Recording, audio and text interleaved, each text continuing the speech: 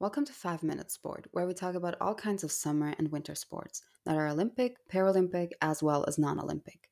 In today's episode, we'll explore the following winter Olympic sports: cross country skiing, curling, and figure skating. Cross country skiing, the beginning. For centuries in the snow covered north, skis were required to chase game and gather firewood in wintertime. With long distances between the small, isolated communities and hard, snowy winters, skiing also became important as a means of keeping in social contact.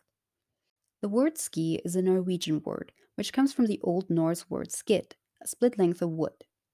The men's event debuted at the first Winter Olympic Games in Chamonix in 1924, and the women's event debuted at the 1952 Oslo Games. What is it about?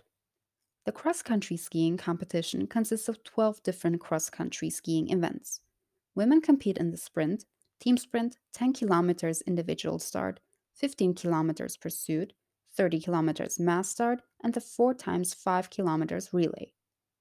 Men compete in the sprint, 15 kilometers individual start, 30 kilometers pursuit, 50 kilometers mass start, and the 4 times 10 kilometers relay. Curling, the beginning. Curling made its Olympic debut at the 1924 Chamonix Winter Games. What is it about? Men and women currently compete in 10 team events.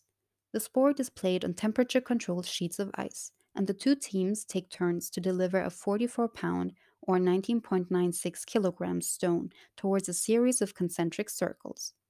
The object is to get the stone as close to the center of the circles as possible to score more points than the opponent, using sweeping instruments to affect both the accuracy and speed of each stone.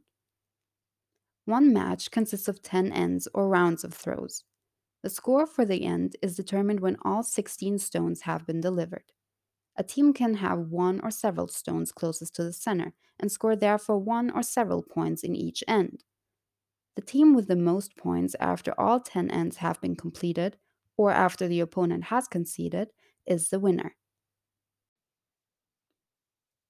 Figure skating, the beginning.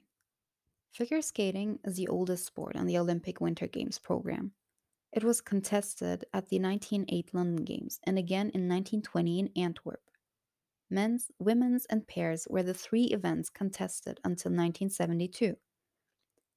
Since 1976, ice dancing has been the fourth event in the program, proving a great success.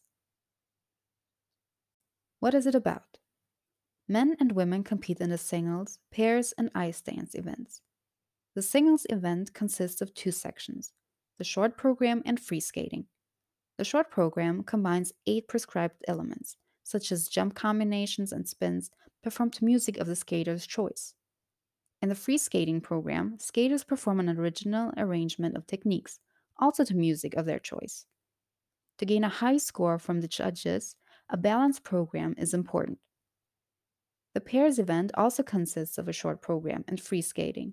The couple works as one unit, demonstrating overhead lifts, throw jumps with the man launching his partner, and many other highly technical maneuvers.